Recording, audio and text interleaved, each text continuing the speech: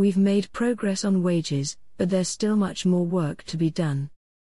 Analysis comparing wage, revenue, and inflation over the past 2 years shows the coffee industry is paying its staff more by raising prices. In 2017, United Baristas wrote a series of articles on coffee shop profitability and staff wages. We were concerned that the industry was charging consumers too little, and a culture of hyper-competitive benchmarking meant coffee shops were seeking to be simultaneously faster, cheaper and better than their competitors, rather than allowing their shop's proposition to develop into viable niches.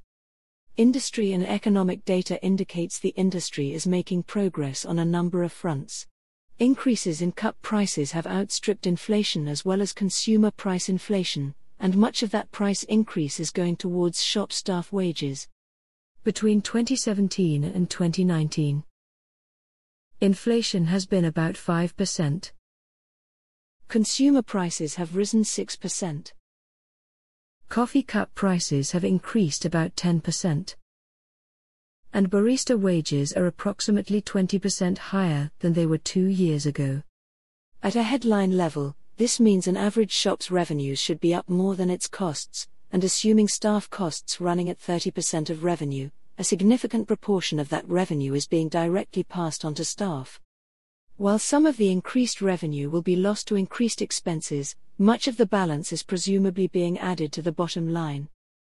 In the second half of 2017, a significant number of baristas were working for the legal minimum wage, which is called the National Living Wage, of £7.50 per hour.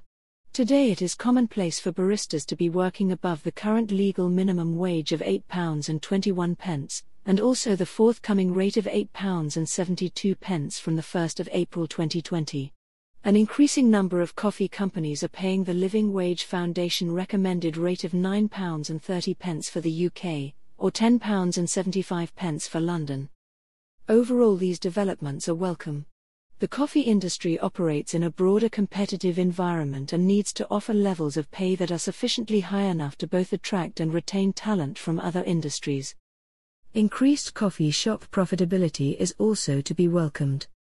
As raised in 2017, many shops were operating on razor-thin margins, and we have since seen a number of coffee shop companies pass into administration or become defunct. Entrepreneurs, owners and investors need to make a sufficient return on capital and their time to justify their investment and the risks that they carry. Improved profitability helps to ensure the ongoing prospects for the industry. Behind the headlines. A more detailed look is maybe more concerning on both wage costs and profitability fronts, and the medium-term outlook remains uncertain. First of all, looking at staff costs. United Baristas has been advocating for price rises to lift profitability and to pay staff more. In reality, while this has come to pass, the driver of wage increases has been a reduction in the number of young Europeans coming to live in the UK following the Brexit referendum. With a smaller pool of talent, wage costs have increased, and those costs have been passed on to consumers in the form of price increases. Today it is highly uncertain as to what future arrangements will be negotiated between the UK government and the EU for when the transition period ends in 2021. As a consequence, we expect staff wages to rise again over 2020. Companies are also now legally obliged to make pension contributions, which are not reflected in the above headline figures. Coffee shop profitability. It is harder to examine the industry's profitability, but it is widely appreciated that the range of profitability extends from the loss-making to the financially lucrative. This is typical of most industries, and it is hoped that the better operators are able to create more profitable businesses, although there is some evidence to suggest that this hasn't always been the case over the past 2 years.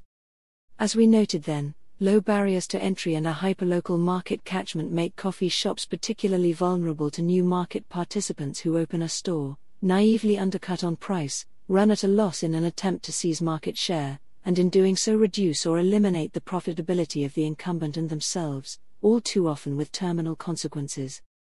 This is the nature of business, and not unique to coffee shops, but coffee shops are maybe uniquely vulnerable because of the comparatively high capital investment in site infrastructure, making relocation financially difficult for many small and medium coffee shop businesses, compared to, say, a florist or retail store.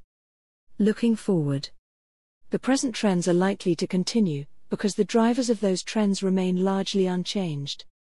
Coffee shops need to be thinking deeply about how they will structure their operations and proposition in order to be able to pay higher rates of pay, and provide the right level of profitability to justify their investment. There are increasing signs that the specialty coffee market is finally segmenting into niches. For example, a number of brands are now sourcing cheaper green, while others are regularly spending around twice as much on green, and working to build premium brands with premium pricing. It is now also reasonable to wonder if, after a decade of rapid growth, specialty coffee has saturated its natural market niche, as total shop numbers grow only a little in the main urban UK cities. Beneath the more static headline numbers, there is significant market churn. Each month as many as a dozen shops open, and others close in London. United Baristas welcomes a maturing market which seems to be naturally settling around a market volume, retail prices, cost structure, and return on investment. Increased normalization and clarity of these figures, such as in the more mature coffee markets in the United States and Australasia, is to be both welcomed and expected. Other trends. If you have experience or insights on the factors shaping coffee shop profitability, please comment below or get in touch. We are on all of the usual channels.